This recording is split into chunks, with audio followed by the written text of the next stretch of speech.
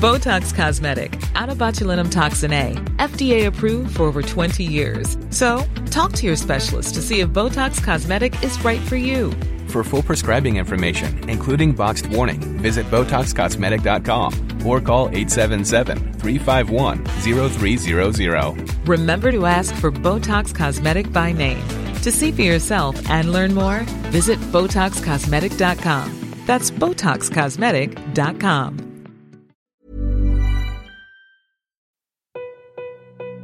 I have you loud and clear. Hello. Welcome.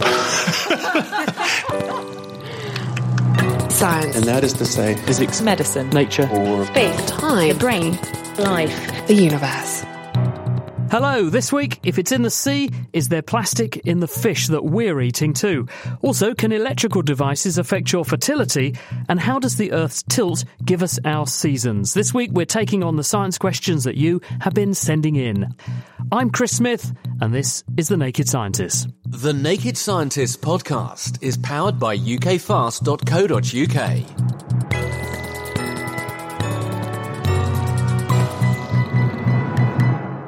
Now, just before we start the programme properly, I do have a very important announcement to make, and that is that we're launching our Christmas appeal. I will give you much more in the way of details at the end of the programme, but we do need your help, and we've explained how we need you to help us on our website at nakedscientist.com/donate. Right, let's introduce the panel of people who are here to solve your scientific quandaries and conundrums this week. Or should that be conundra? Danny Green is from Anglia Ruskin, and she's also an ecologist. The oceans have really been in the spotlight this year, haven't they, with all the plastics and things? Yeah, well, I mean, it's great because I've been working on plastics the last 7 years, and thanks to the Attenborough effect, we've finally got pretty much global consensus that people are interested in this and they want to solve the problem, so it's great. How much rubbish actually is in the oceans in terms of plastics? A lot. Do you actually know? I think 320 million tonnes are produced every year, and around 10% of that makes its way into the rivers and waterways as litter. Goodness. And once it's there, it just doesn't go anywhere. It doesn't, or it breaks down into smaller pieces called microplastics. Which we're going to find out about. So Danny's here to answer any questions about marine biology and marine science and plastics in the ocean. So if you'd like to ask her a question, now is your chance. Sitting next to Danny is Tim Revel. He is the assistant news editor at New Scientist. So you should be across lots of hot science stories, lots of things coming across your desk all the time. Yeah, we have loads of big stories all the time, and often talking about artificial intelligence or the latest technology such as 3D printing. But one of the big ones we've had recently was questioning arguably the biggest discovery in physics in the last few years, and that is gravitational waves, whether we actually spotted them or not. Why are people sceptical? It all comes down to the fact that it's so difficult to spot gravitational waves because even though they're caused by massive events in space, by the time they get to Earth, they're very, very tiny ripples. We're talking about measuring something smaller than the size of a proton. So actually being able to find them is really, really difficult and involves lots of data processing and analysis and algorithms. And all of that means that it's a bit tricky for someone else to check the work of the people who've done it. And so when people have come in afterwards and had a look at what they've done, they've sort of said, maybe you have made a mistake, and that's where the difficulty lies. I think Bill Bryson argued that one of the smallest things in the world is some of the components in an Airfix kit, which he said are roughly on the scale of a proton. I think I'd be inclined to agree with him. Anyway, Tim's here to answer your questions about things relevant to technology. James Pope is a newcomer to the programme. Welcome, James. He's from the British Antarctic Survey, and you study climate. But why is everyone obsessing about the poles? Because no one lives at the poles, really, do they? So why is it important to study the poles when the majority of the world's population are not there?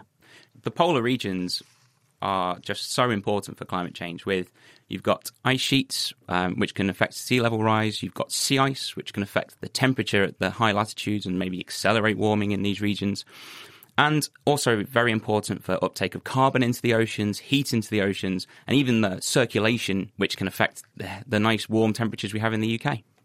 So in other words, it really matters what goes on in the poles because it does have an impact here, whether we like it or not. And I guess it's also a barometer for what's going to happen everywhere. If you look at what's happening in the poles, it's a reflection on what's happening worldwide. Yes, people talk about the poles as being sort of the canary in the coal mine. Thank you very much, James. And also with us is Laura Carter-Penman, who is a fertility nurse at Bourne Hall. I guess it doesn't take too much explanation of what fertility is, but what does a fertility nurse do?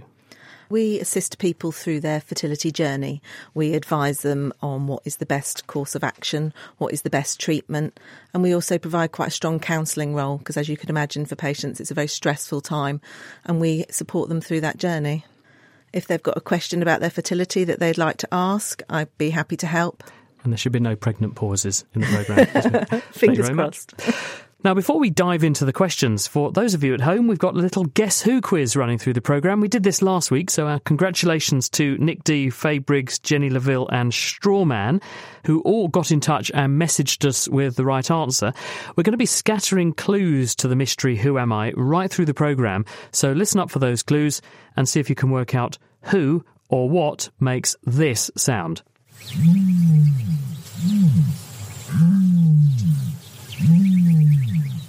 What do you think? All will be revealed later. More clues on the way.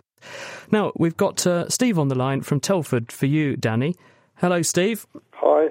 My question is, if microplastics are affecting the fish in the oceans, is this now in the food chain that we are consuming? Thanks for your question, Steve. Short answer is yes. There's been quite a lot of evidence finding microplastics in fish that we eat, also in bivalves, animals that we eat whole, because quite often the microplastics are in the guts of the animals.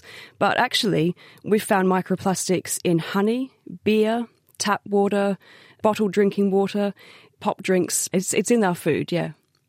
Why does it matter, though? I guess is that what you're worried about, Steve? The fact that if we're eating it, we're getting a diet of plastic, but does that matter? To be honest with you, I watched the programme on BBC about the plastics in the ocean, where they said there was 55 trillion pieces of plastic there. So I did a bit of research myself, trying to find out anything about it, and within an hour, what I found was quite horrific, with estrogen being one of the main things that was being released into the oceans. When that gets in the food chain, then it's going to affect the male population as well as the female population if it's not already been doing it for the last 20, 30 years or so. Danny? So there is some evidence that microplastics can absorb these other persistent organic pollutants.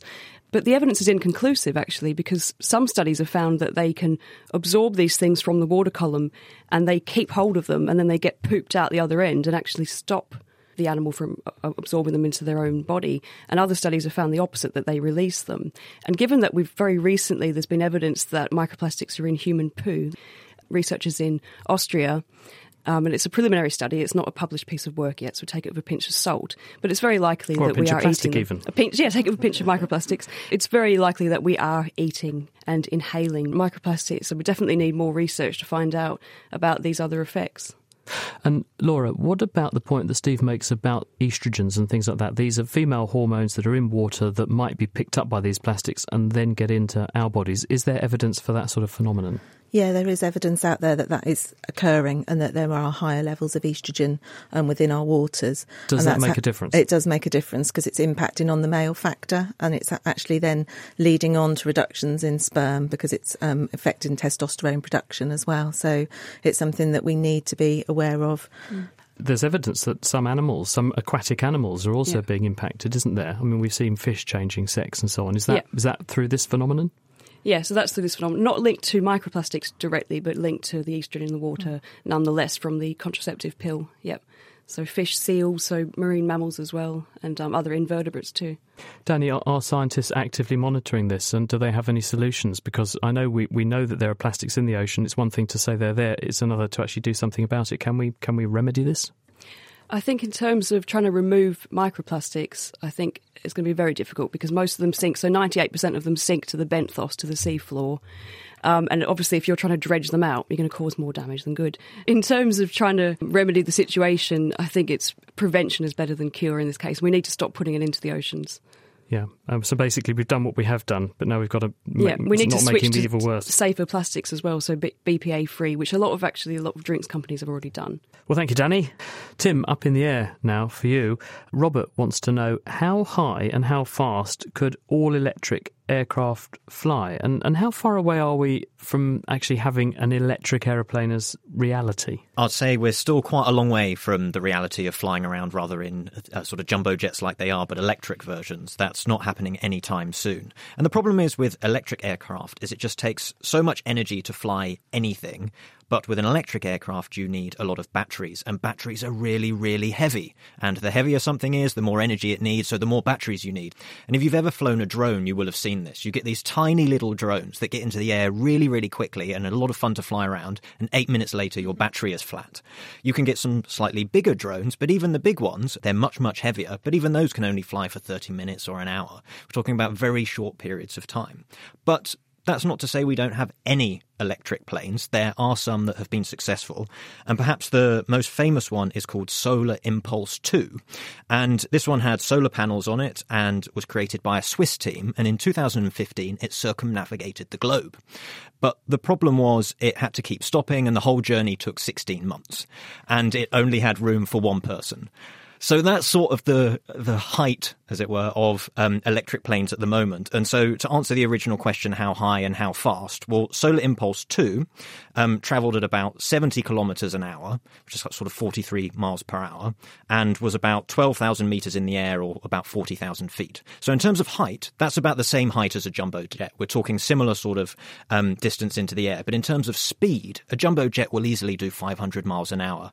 It was doing 43 miles an hour. So we're a long way off of that. But people would love to have electric aeroplanes because air transport is an absolutely terrible polluter of the air and is also adding to our greenhouse gas emissions. So is also bad for the environment in many, many different ways.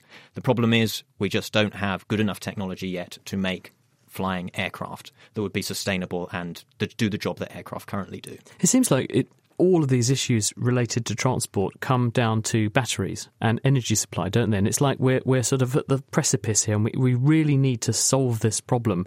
And no one's yet managed to get over this sort of chasm of how we get enough energy packed into something that doesn't weigh more than the aeroplane at the moment, and all its fuel and all its passengers. Because that's the problem, isn't it? They're just so heavy, as you say, and it's holding back technology for phones, it's holding back technology and other communications devices, it's holding back technology for cars and so on. Yeah, so in terms of things like cars and even trucks and also boats, they are perhaps more promising than electric planes because the weight isn't as much of an issue. Yes, you still have to get going, but actually once you get going, keeping it going is not nearly as hard as it is to keep something in the air or to get it into the air in the first place. And so we're already seeing electric cars sort of making it onto the streets, and there are the first examples of electric trucks and also electric boats that might be able to clean up those industries before we start cleaning up planes. Thank you for that, Tim. And now moving on, James, can you help us with this? Kate Stockings is a geography teacher. She's been in touch. How big a problem really is climate change? Because it's never out of the headlines these days. Is the planet in real danger, or is this just hot air? My wife will identify with this piece of pedantry, but I always like to say it's never the planet. When we talk about climate change, we're talking about particularly us as human beings, but also the other animals alive. The planet will carry on regardless.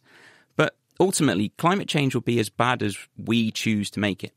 The Paris Climate Agreement, coming up on 3 years old now, led to a pretty landmark statement and agreement from so many governments around the world. And that, the 1.5 degrees Celsius warming, which we've already had 1 degree of, to limit that by the end of the century would be really huge. And if we can do that, probably climate change will not be that bad. Very much we can adapt to that. But that will require quite a strong response. We're looking at 50% cuts in emissions of carbon dioxide by 2030, and then a complete removal or a net removal of all our carbon dioxide emissions. So we take out everything we put in, or we don't emit anything at all by 2050. So that's really, really very soon when you start to consider it. It's 12 years to 2030. So it's up to us, really. Thank you, James. the effects of sibling aggression can be more significant than we once thought. 100 electrodes to link my nervous system with a computer and then onto the internet. The Naked Neuroscience podcast explores the workings of the brain and the nervous system in our bodies and beyond. That sticks and stones may break your bones, but words and neglect might hurt your brain. So you've got the little brain slice in the recording chamber. From unravelling Alzheimer's disease to digging into dreams, join me, Katie Haylor, each month as we make connections with scientists around the world and spark up conversations on the latest neuroscience news. You can listen and download for free at nakedscientist.com/neuroscience or subscribe to Naked Neuroscience wherever you get your podcasts. This week on The Naked Scientist, we have a panel of experts who are taking on your science questions. On the way, does the Earth's tilt affect our climate? And are rising sea levels really a problem? Before that, though, here's the next part of our Guess Who game for you at home. We played you a strange noise that this animal makes to start with. Here's our clue 2. Its eyeball is bigger than its brain. What do you think it is? Now, Laura, what about this one? There's been a bit of discussion on the forum. I wonder if you can help with this question from Paul Harrington, who asks this. Can electrical devices reduce fertility? And is it true that tight boxes are bad for sperm? So what do you think? Well, the plain answer is yes, they can affect. There's minimal research about sort of mobile phones and things like that. Clearly, we don't want to be putting a mobile phone on somebody's testicles for a month to see the effect of the sperm on it. But aren't we effectively doing that, Laura? If you ask most men, where do you keep your mobile? It's in their pocket. And where's their pocket? Right next to their nether regions. Exactly. So we would be recommending that you put it in your top shirt pocket if you have one, or your back pocket. Or, you know, you see these people, you know, you've got your runners out there where they have this strapped onto their arms. The other thing that we obviously like to do, we're of a generation of Netflix watchers and what have you, you know, lay in bed with your laptop. And where do you put it? Slap bang on your groin. You know, that's about the worst place that you can have it. It's all to do with heat. And actually, the reason the testicles hang outside the body is because sperm likes to sit at about 35 degrees, where your body is at about 37 degrees. So the increase in heat has a real impact on sperm production. So we want to keep the testicles cool. So has anyone actually done the study on the laptop effect or the warm testes effect? There's the warm testes effect. There has been a lot of research done on that. Who's at risk? Cyclists, particularly with their nice tight lycra. It's not looking good for you, Tim. No, not only do I have my phone in my pocket, I cycled to the studio.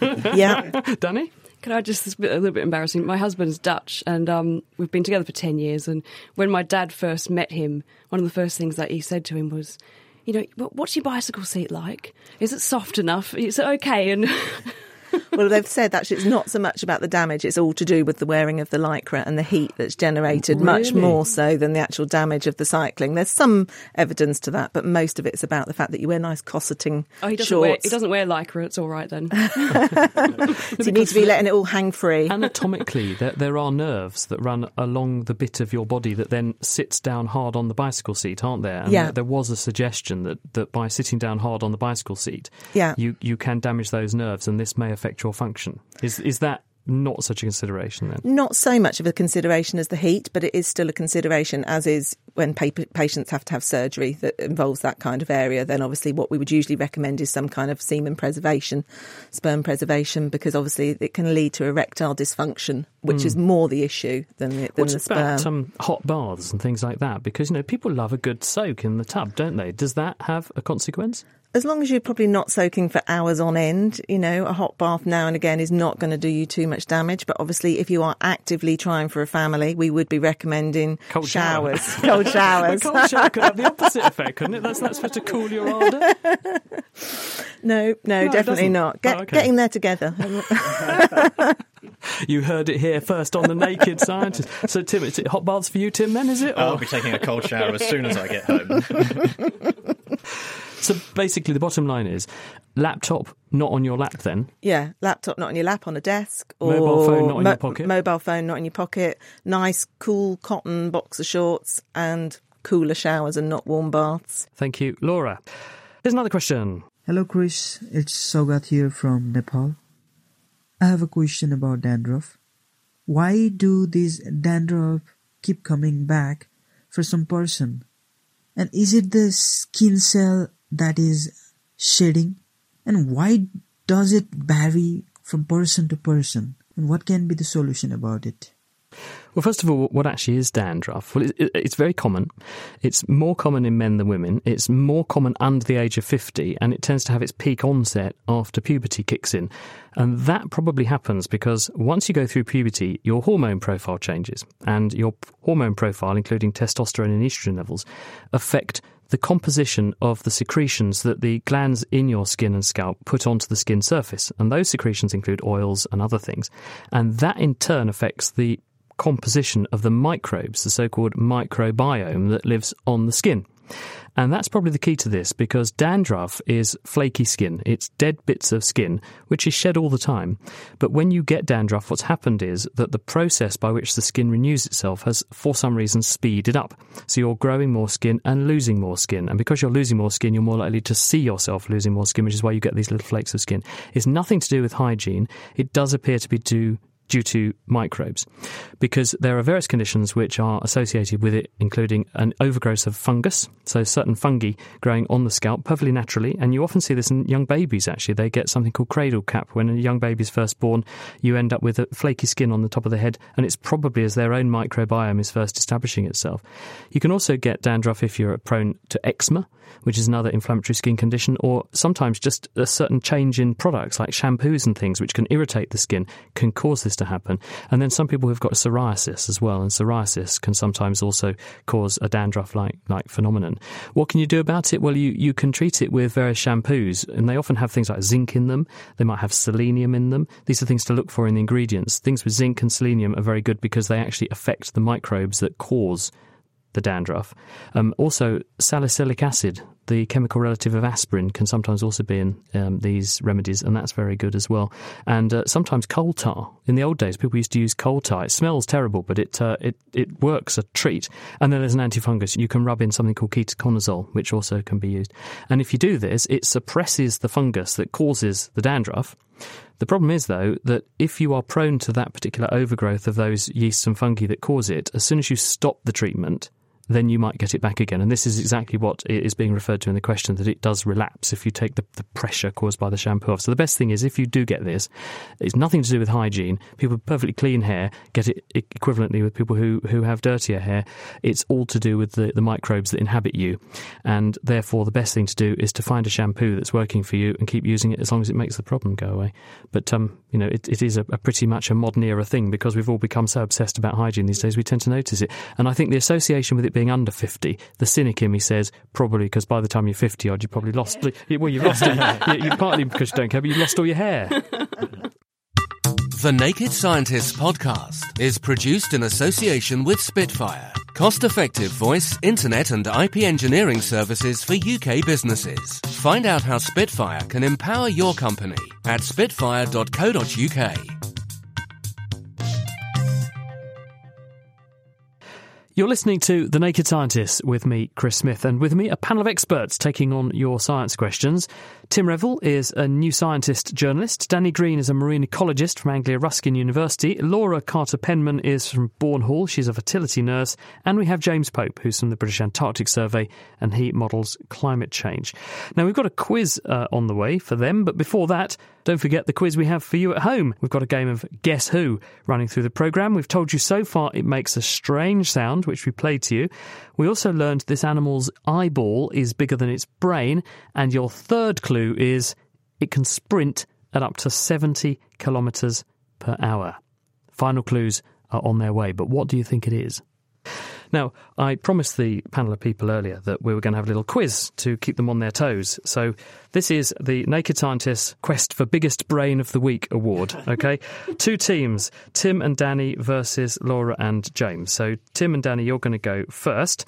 And basically, I ask the question, you get it right or wrong, you get a bing or a bong. Okay, your first question, what colour... Not a bong like that, Tim. Where are you coming from? This is a family show. Yeah, it's a family show. Tim and Danny, what colour dye do you get if you boil the sea snail, which is called murex? Blue? I'll defer to Danny. Oh, it's really embarrassing if I get it wrong. I'm going to say blue. Well, I'll give you 3 choices. How about that? Oh, no. That would help. You can have red or yellow or purple. Which do you think it is? You're going to go for purple. Very Was good. that Yes. a Bing? Yes, it was a Bing. That's close to blue, isn't it? Tyrian purple. It's made by boiling sea snails. The snails normally use the secretion in question to sedate their prey. It turns purple when it gets exposed to the air. It takes tens of thousands of these snails to yield just gram quantities of the dye, and that's why the purple was traditionally a colour that denoted high status, because it was so rare. OK, +1 for Tim and Danny. Very good. You're in the lead so far. It's good, given you only have one question. No competition yet. James and Laura, a giant squid is the same length as A, London Underground carriage, B, a minibus, or C, a double-decker bus. My guts, it's got to be the longer one. I'm trying to think what's longer, a tube carriage or a double-decker bus. My son is going to kill me that I've got this wrong because he tells me these sort of facts on a regular basis. Can we phone a friend? So we're going to go with the underground one. Do you think that's going to be the longest? Yeah, we'll go with underground. Underground. No, unfortunately, actually, these squid... Danny, you must know the answer to this, do you? Was it the double... It is the double-decker answer. Yeah, they get 12 to 13 metres in length, the giant squid. Double-decker bus is about 12 metres, so a colossal squid actually can be even bigger, 15 metres. So, Tim and Danny in the lead so far. Round 2. Round 2 is a matter of time. Tim and Danny, there are trees alive older than the Egyptian pyramids. Is that true or is that false? True. Because the Methuselah tree, wasn't that 5,000 years? How old are the pyramids? Actually, before we start, a few thousand. So the Methuselah tree is 5,000 years old. I think that's older than the pyramids. Yeah. Let's go yes. So you're going for that this is true.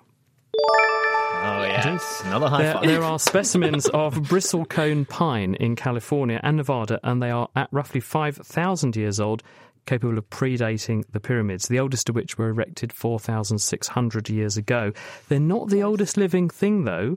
There are patches of, do you know what, Danny, another marine thing to put you on the spot, which are 200,000 years old. Seagrasses. Seagrasses, yeah. They've been documented as 200,000 years old, and they live in the Mediterranean Sea. It's a clonal organism that's been growing there in these patches for 200,000 years. Amazing. James and Laura, can you redeem yourself? So these guys are on 2 so far. You've got 0. So you're doing well. Let's see if you can improve on 0. Time passes faster for your face than it does for your feet. Is this true or false? Crikey. Time it's all to do with gravity, isn't it, I guess? And the gravity at your head is different to the gravity at your feet because you're further away from the centre. Yeah, we'll assume you're standing up. Yeah. So, I don't know. I'm still guessing either way. I'm not a physicist. I don't know. What's your thought? I don't know. Your age shows more on your face, doesn't it? I mean, that's a basic one to go for. We'll go with that, yeah. Yeah, we're going to go with face. Time passes faster for your face than your feet, true or false? You have to give me a true or false answer. Faster for the face. Face is older, true. The logic was dubious, but the answer was correct. Assuming you are standing up, Einstein's theory of general relativity, which of course you'll be very familiar with as a fertility nurse there, Laura, it states that the closer you are to the centre of the Earth, the slower time passes. At the top of Mount Everest, for example, a year is 15 microseconds shorter than at sea level. So time does actually pass a bit faster for your face than it does for your feet. You're off the bottom. OK, if they get this wrong, it goes to tiebreaker. If they get this right, then you really are not the biggest brains of the week. OK, here we go. This round is all about technology, and we want to know, does this technology exist? In other words, is it tech yes versus tech no? Do you see what we did there? That was cool, wasn't it? OK, Tim and Danny. Radiation blocking boxer shorts. Tech yes or tech no? Maybe in Japan, because they have a lot of issues with radiation, don't they? But with like nuclear power plants and boxer things. Boxer shorts is a weird phrase here, because don't they sometimes put sort of things in front of you if you're having various scans to protect vital bodily organs? So they might not be boxer shorts. They're always inventing things. I think it might be I think it might be tech true. yes. They might not work. Are you going tech yes or tech no? Tech yes. You're going tech yes. Yep, it's unveiled at the Consumer Electronics Show this year. Spartan's radiation-blocking boxer shorts are made from a fabric which incorporates silver fibres woven into the cotton, so they block radio frequency signals from smartphones, and then they can't irradiate your private. So this, Laura, would be very interested in this. You refer all your... Tim needs these, clearly, so he can, Yeah, I saw him. That's a question. I saw him and thought of this. Yeah.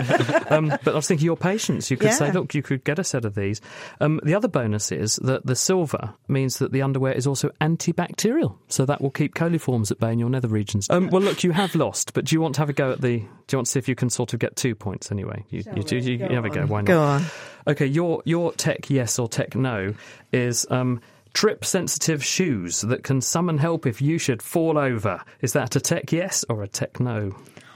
Ooh, tricky, because there's lots of technology out Tricky there to or help. Trippy? Trippy, definitely trippy, along with the techno theme. My gran had one of those sort of panic buttons for when she fell. Yeah, and there's you can get things that tell you not to leave the house now for dementia patients and stuff like that. So, are you going tech yes or tech no? Yeah, I think we've got to go yes. You're going tech yes. Oh, I'm getting. Hey!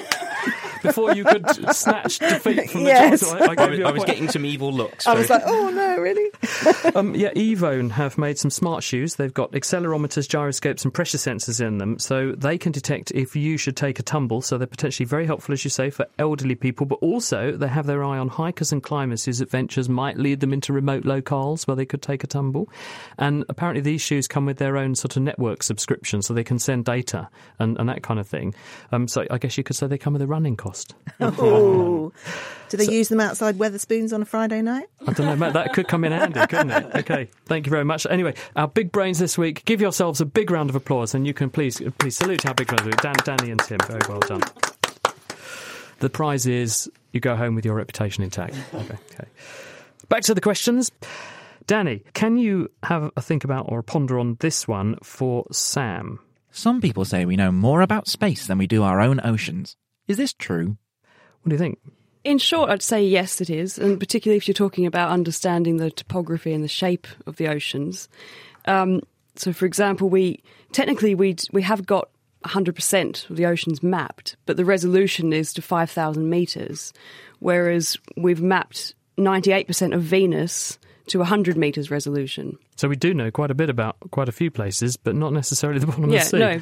But there is actually a big movement in 2017. There's a group called the General Bathymetric Chart of the Oceans, or GEBCO for short, and they're launching this huge effort to map everything in more detail by 2030. And this is a big collaborative thing, which would mean that, ships that are out doing things for fisheries or for recreation would also be mapping the oceans using multi-beam sonar, which is obviously a lot quicker than just a single beam at one at a time. There's this huge collaborative effort to map the oceans in more detail. However, some ecologists are concerned that this also may lead to a huge race to try to mine the oceans more. There's lots of precious minerals down there. There's diamonds, gold, obviously oil. We're already on the oil wagon. So there's an issue that, is this going to lead to conservation or to exploitation? I wondered if you were going to say something else when you mentioned the sonar and conservation issues, because there is a question as well that one of the reasons we see things like big mammal beachings, whales driving themselves onto beaches, is because of distress caused by marine noise and underwater sound pollution. Yes, exactly. So this is another big issue. It's also associated with oil rigs and the whole process of exploration of the sea as well as exploitation. But is sonar of the kind used by shipping, is that destructive and disturbing to the yes, it is. Yeah, so there's the behaviour of these animals? Yeah, so there's a lot of evidence that this is interfering with their navigation systems and causing them to beach. So it's a bit of a worry that in order to understand the ocean, we could actually be doing damage. It could be disrupting it even more. Yeah. Tim? Why is the ocean not mapped much better? You'd imagine it's much, much harder to map the surface of Venus, millions of miles away, than it is to map the ocean floor. But there's a lot of water in the way. Just in short, it makes it quite difficult. And obviously there's some areas that are mapped in a lot more detail. So we've mapped about 10 to 15% to 100 metres, because those are the shipping routes and the places we go to. But the areas that we rarely go to with really turbulent seas are going to be less well understood at this stage. I spoke to a group of marine scientists at the University of Aberdeen a few years ago, and one of them passed on the sobering fact that he ventured, not personally, but with a probe, ventured to the bottom of the Pacific Ocean. It's about 7 miles, 12 kilometres down, a very long way down, and the first thing he saw when he reached the seabed was a plastic raincoat. Plastic raincoat, yeah. Yeah, he said it's just a staggering. There's nowhere you can go almost where you don't see the destructive influence of people. That stuck in my mind for good reason. Now, sticking with the water, though, James, one for you. Chris has highlighted a question for us on Twitter, and Chris says, why are rising sea levels and melting ice caps a problem apart from the obvious? People think about the obvious, about the inundation of coastal towns and cities, but some of the more probably less well-discussed issues are sort of around freshwater sources. So the three types of ways we get fresh water. If you live somewhere like the Himalayas, you get it from monsoon rains and glaciers. If you live somewhere like the UK, you get it from reservoirs or aquifers. So aquifers are water storage underground in permeable rocks. What's possible is that near coastal regions, if the sea level rises high enough, it can actually flow and spill over from the sea into the aquifer and essentially poison the aquifer by introducing a saline component and making it no longer suitable for fresh water. Other issues, my mum lives up in Southport and they have a lot of salt marshes up there. So that's land that is at or just below sea level that gets inundated by the brackish water, so saline freshwater mix. So you get an entirely different type of ecostructure there. But obviously, if that inundated rice paddies or standard arable land here in the UK, you just lose the ability to grow crops in that area. But it's always worth saying that sea level rise is probably the least of our issues in terms of climate change. Under its most extreme scenario, we're looking at only a maximum of 1 metre by 2100 sea level rise, because the ice sheet, so that's the bit of ice that's actually on ground currently, it just takes a long time to melt. I mean, if you put some ice cubes on the desk right now, they take a long time to melt, and ice sheets take even longer. You're talking several thousands of years even to get some of the more vulnerable ice sheets to completely collapse. So it's probably not a huge issue immediately. So it's not so much the actual water movement that is the issue, it's what goes with it. It's the mechanism that's driving the ice to melt that's causing a rise in global temperatures that's going to have other knock-on consequences directly for the inhabited land area rather than just a direct impact of sea level rise. Yeah, I would suspect that most coastal regions would see impacts from things like extreme weather phenomenon. You could argue that even half a metre rise makes a coastal area more susceptible to storm surges from hurricanes or even just bad weather like we see here in the UK. So it's not completely write-offable, but certainly it's not sort of some sort of dystopian flooded future. And how much sea level rise are we looking at probably? You said the worst case scenario might be a metre or so, but how much are we looking at probably if we go following the trajectory we appear to be on? And let's assume, we end up with about a 1.5 degree rise across this century. What sort of sea level rise is that going to translate into? So the 1.5 degree rise, so the recent report that the Intergovernmental Panel on Climate Change produced on this, they estimated it would be somewhere in the region of about 0.6, I think, with an uncertainty range of about 0.3 to 0.7 of a metre. So there's an element that we're sort of committed to a certain extent. But I think from memory, a lot of that is mainly due to just the warmer planet means that actually the ocean, the size of the ocean just expands, the water expands in size. So it's thermal expansion less than actually the melt of ice sheets and glaciers. Because the poles have melted in the past, haven't they, in Earth's history? We have had a planet in the past where there was no ice at either pole. Yes, and conversely, when we had the last glacial maximum, so about 20,000 years ago, sea level was as much as 120 metres lower. So in some respects, we've had 120 metres of sea level rise. We could, if we melted everything that was left, get another 70, but it would take an awful long time to melt everything that was left. So that's sort of reassuring and not reassuring all at the same time. And I guess it depends where you live. If you live in Cambridge. Could be Cambridge-on-Sea before too long. Thank you very much, James. I'm glad I invested in that property. I'm going to have a beachfront property. I'm going to keep driving my car as much as possible now to drive up sea level rise. Of course, I'm not. I'm taking it all very seriously. James, thanks very much. Laura, can you help us with this? David on our forum has said, what do we actually mean by the word infertile? Infertile is actually quite an old term that was used, really. We say that couples are infertile if they've been trying for a year and haven't conceived naturally. But we would actually consider most of our patients to be something called more subfertile, really, that they have issues with their fertility, but that can be assisted. Or mainly, there's a lot that can be done with just lifestyle changes. Weight has a huge impact, smoking, alcohol, heat, we talked about, stress factors, environmental factors. So really, I think infertile is quite an old-fashioned term, and we should be moving to more the term of subfertile. To what extent do you think that the rising trend in infertility is because of our modern lifestyles? We're living life where we're burning the candle at both ends, aren't we? I think it has a huge impact. We like to have it all and do it all as females. You know, we all want to have these amazing careers, and unfortunately our bodies don't match with that. Our bodies still want us to be having children in our 20s and early 30s. Our bodies aren't designed to be having babies in their in our late 30s and early 40s. We spend a lot of time talking about reproduction in schools and how not to have children, but we don't tell people when to start having children. So what should we be saying then? I think we should be explaining how you get pregnant. We need to go back to basics, but we need to be explaining to people that, you know, when fertility is going to have an impact. For women, you know, it's 32, 33, 35 is a real start of the cliff. And it does have an impact on men as well. You see lots of, you know, older, you know, Mick Jagger with his hundreds of children that he seems to be having. But allegedly. I think, yeah. And that what gives people the impression that, I can put it off till tomorrow. Yeah. And I think, you know, lots of older pop stars, you know, funnily enough, they all seem to have twins in their 40s really easily, you know, makes you think, you know, are they actually having reproductive therapy and not talking about it? So I think we should be being more honest with ourselves and more honest with the younger generation, and making it easier to be back to work, all the things that go with that, the social factors that go with that you can be at work and be a mum, and it's not a bad thing. Thanks for that, Laura.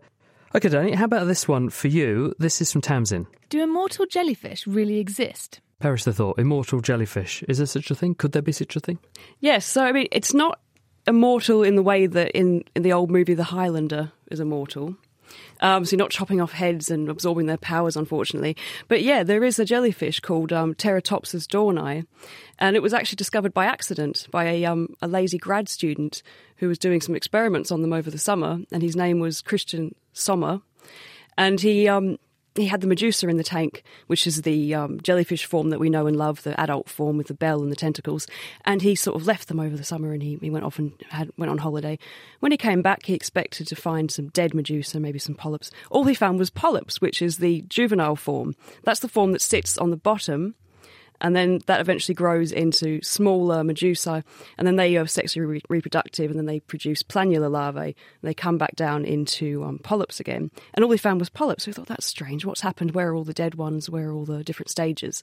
So then they did some experiments, and they discovered that what was happening was that when these animals get stressed, they revert to a juvenile state. So it's a little bit like the Benjamin Button of Cnidaria, I guess. So they get stressed, and then they can go back into being a polyp, and they can go again, and they can do it again. They can do it for forever, as far as we know, in a laboratory system at least. So they transform the body of the big one, the parent, for want of a better phrase, into lots of little blebby off bits, which are the polyps. Back into one, and it's a little bit like a butterfly going back to a caterpillar. It's a bit like that. But it's also, it's reabsorbing and sort of deploying all its body parts to make it a totally new form of the organism. Yeah, and not just one, but many. Yeah, so it's a process called transdifferentiation, and apparently there's talk amongst medical scientists like yourself to use this in a way for human health and to reduce the ageing process. But if what you're saying is true, that these animals can just basically turn themselves back into a more primitive form of themselves, there will be some jellyfish cells in the adult that turn into juvenile jellyfish cells. But then when those little ones grow up to make big ones, they're going to make new cells, aren't they? So the cells that are in there are not... that there might be the odd cell that's from the original parent, but they'll have grown to make lots of newer cells, won't they? Yeah, exactly. So is it strictly immortal then? Well, it's immortal in the sense that it can just keep going sort of again and again, ultimately. I'm not sure. It's not immortal in the sense that you know, like a human being can reproduce. I mean, Laura will know. And you take an egg cell that an adult has made, but actually made when her mother was pregnant with her, and that egg is then fertilised by a sperm, and from that one cell, you then make a whole new organism. But at the same time, you've still made all new cells. So you could call a human immortal then, in the sense that it's sort of similar to what the jellyfish is doing, isn't it? It's not, I mean, I suppose technically it's not immortal, but it's probably the closest thing that we have on Earth that we know of to immortal, perhaps. Why do you think the jellyfish do this? Is it some kind of defence mechanism? I think it's a defence mechanism, it's preservation. Now, it's not been observed in the wild, keep in mind, because obviously this is a difficult animal to study. It's only been seen in the laboratory, and as far as we know, it can just keep doing this over and over. And even if you pinch them with a pair of forceps, they can do this within 3 hours. They can revert back from the Medusa stage back to the polyp stage, so it happens very quickly as well. Yeah, well, that could be useful in medicine, couldn't it? If you needed to sort of repair a bit of yourself and you could just grow another one. Well, there you go, Tamsin, that you can have a sort of near-immortal jellyfish. Yeah. And I didn't know that. Thank you very much, Danny. And moving on, Tim, Frankie has a question for you. She's from Cambridge. My question is, how much will technology feature in our future? Will it take our jobs? So is Frankie out of a job owing to technology and AI and all that kind of thing you were discussing earlier? I guess it depends what Frankie does. And it also depends who you ask. So one very famous study that looked into what jobs will be automated in the future came from the University of Oxford.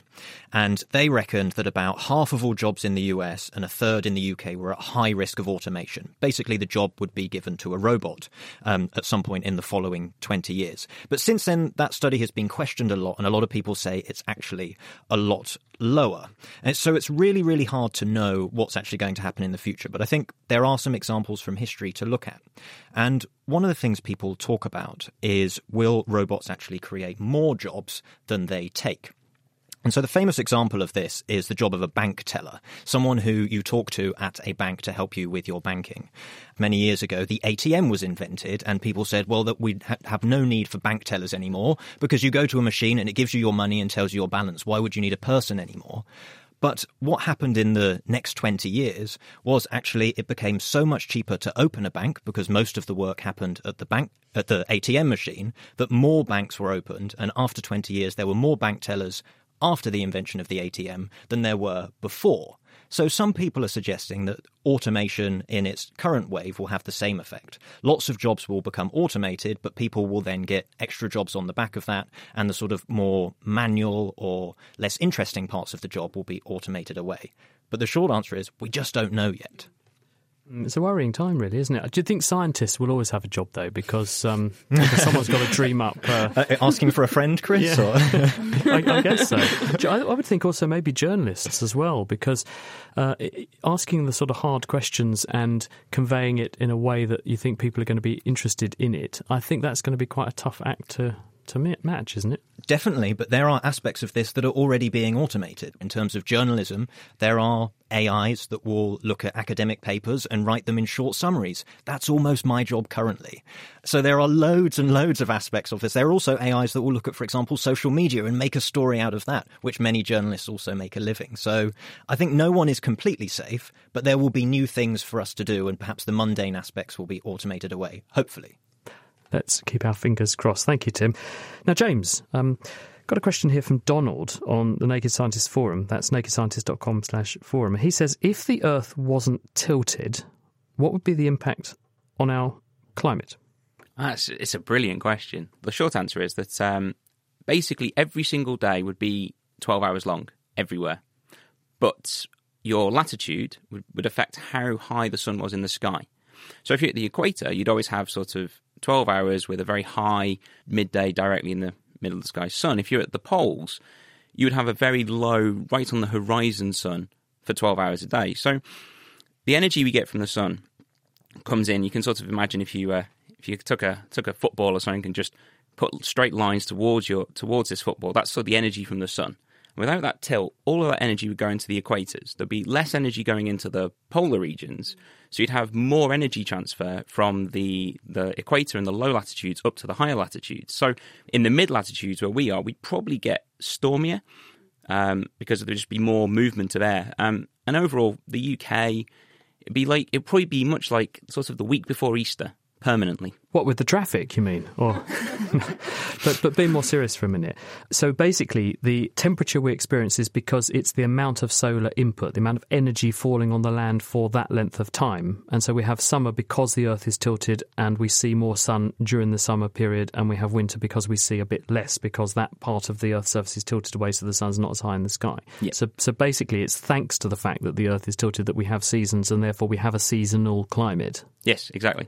Yeah, because someone said to me the other day that Mars is also tilted about, because the Earth is tilted 23.5 degrees, Mars is tilted about the same, so therefore Mars sort of has seasons as well, but it's a great deal colder than it is here on Earth. Earth has got very lucky. It's in that sort of, we're in this really nice little slot in the solar system where if we were a few 100,000 kilometres nearer or a few 100,000 kilometres further away from the sun, it may be almost uninhabitable. And it's that sort of, that variation. We're just in a real sweet spot, and our tilt aids that. But also that tilt is what added to things like the ice ages. So the glacial interglacial cycles where huge ice sheets waxed and waned over, especially northern Europe. That is, part of that was due to the changes in the tilt and also the change in the shape of our orbit around the sun. So why should the tilt change?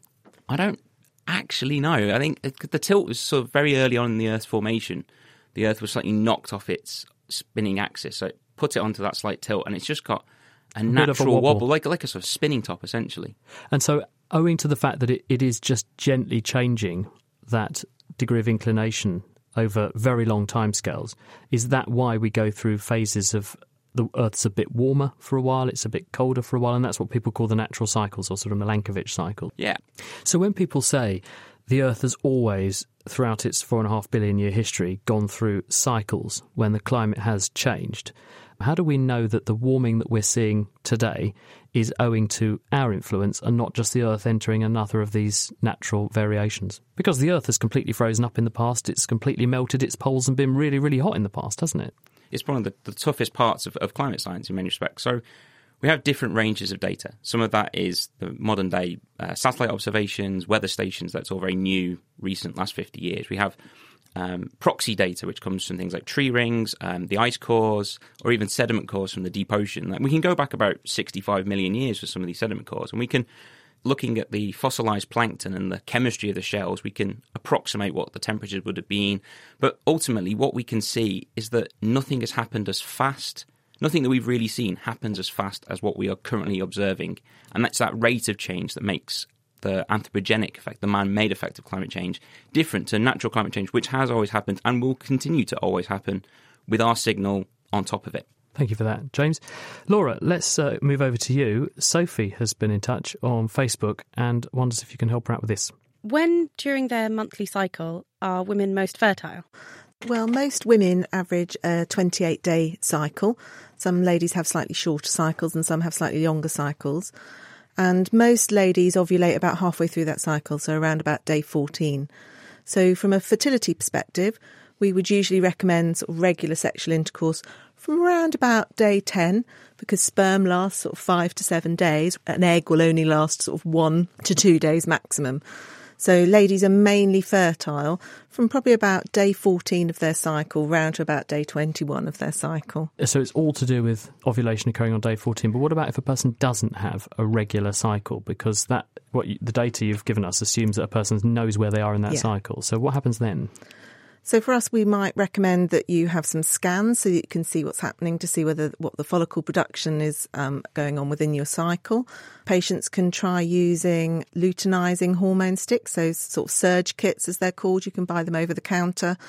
Pee on a stick and it tells you whether you're ovulating or not. Okay. Obviously, for ladies then that aren't detecting that, they may need some help with something like clomiphene, a reproduction of a follicle-stimulating hormone that usually occurs naturally but isn't in those ladies. That encourages the chemical process of ovulation. Yeah. Yeah. And then obviously we would link that again with scanning so that we can see that there is a follicle production as well. So roughly what fraction of people do have a regular cycle and what fraction have irregular cycles? So probably 1 in 6 ladies have an irregular cycle, so it's quite a high proportion really. I mean, we keep focusing again here on sort of female factor, but actually 40% of problems are male factor problems, 40% are female, 20% sometimes sit between the unknown and also is a mixture of two. Quite often it appears that patients are drawn together if they both have an infertility issue. they say opposites attract, but not in this case. James, you were going to say? Yeah, I was going to wonder, you're talking about sort of kits you can buy over the counter. Would you put any stock in smartphone apps that sort of suggest your fertility in the cycle? Yeah, there's lots out there now which help you track your cycle. They would recommend that you track your temperature because there's supposed to be a slight temperature rise when you ovulate. There's now a bit like Fitbits and things like that. They're now out there for fertility as well. It's a big sort of up-and-coming burgeoning market within that side of things as well. And can help with tracking. Do people say they find they're useful, or do you think it just helps people to focus their mind? They get a plan in place and so they tend to stick to it, which means they're more likely to be successful. For some patients, it's really helpful. It gives them a focus. For others, it just absolutely adds to the stress of the situation. And we would recommend that they go and seek help from a specialist, go and see their GP, speak to a fertility nurse. You know, there's lots of things out there to help. And actually, the apps are useful. But I think sometimes for patients who are really struggling, it's not the best thing. It really adds to their stress. And some people use these apps because they don't want to get pregnant. Is that a risky strategy then? I would say that's a very risky strategy. Laura, thank you very much. And it is no laughing matter, obviously, if it does go wrong, because it spells disaster for some people, doesn't it? Right, time for the final clue for our Guess Who I Am. My scientific name is Struthiocamelus. Struthiocamelus, and I have 3 stomachs. Does that give it away, team? What does everyone think? Do you know what our thing is that makes that funny grunting noise? It can run at 70 miles an hour and has an eye bigger than its head. What do you reckon, panel? James, go. What do you reckon? I'm going to go out on a limb here. I'm going to go for a camel. He's going camel? Camelus. Any advance on camel? That's a hint. When you said that the eyes were massive, I thought it was some sort of monkey thing. But I'm not so sure now with the 70 miles per hour and the 3 stomachs. That's thrown me. I thought it could be like an ostrich or something like that. They can run quite fast and they have big eyes. Big eyes. They do have big eyes, yeah. It is an ostrich. Well done. It is an ostrich, yes. Struth is an Australian kind of exclamation. That must Struth, be why. Look at the size of that ostrich. Yeah. Well, there we must leave it this week because the arrow of time has defeated us. But just before we go, we would like to ask you, please, to help us. We give you our programmes every week for free, and we hope you enjoy them. But we do, of course, have to meet our running costs and also to pay our very hard-working staff. And that means we need to raise funds to do this. And to safeguard next year's programming, we need to raise £50,000 by the end of this year. Now, the good news is that if everyone listening to just this one single programme were to contribute the cost of a single cup of coffee, then we would have sufficient funds for the next few years, not just this one. So look, please, if you appreciate what we do for you, consider buying us a virtual cup of coffee for Christmas. We've explained how you can do that at nakedscientist.com/donate. Thank you very much for listening, and thank you for sending in your questions so that our panel, Tim Revel, Danny Green, Laura Carter-Penman and James Pope could answer them for you. Izzy Clark put the programme together. Do join us at the same time next week when we're going to be discovering the marvels of manufacturing. How do things get from the brains of engineers and turn into the stuff we need? Tune in to find out. The Naked Scientist comes to you from Cambridge University and is supported by the EPSRC and Rolls-Royce. I'm Chris Smith, and until next time, thanks for listening and goodbye.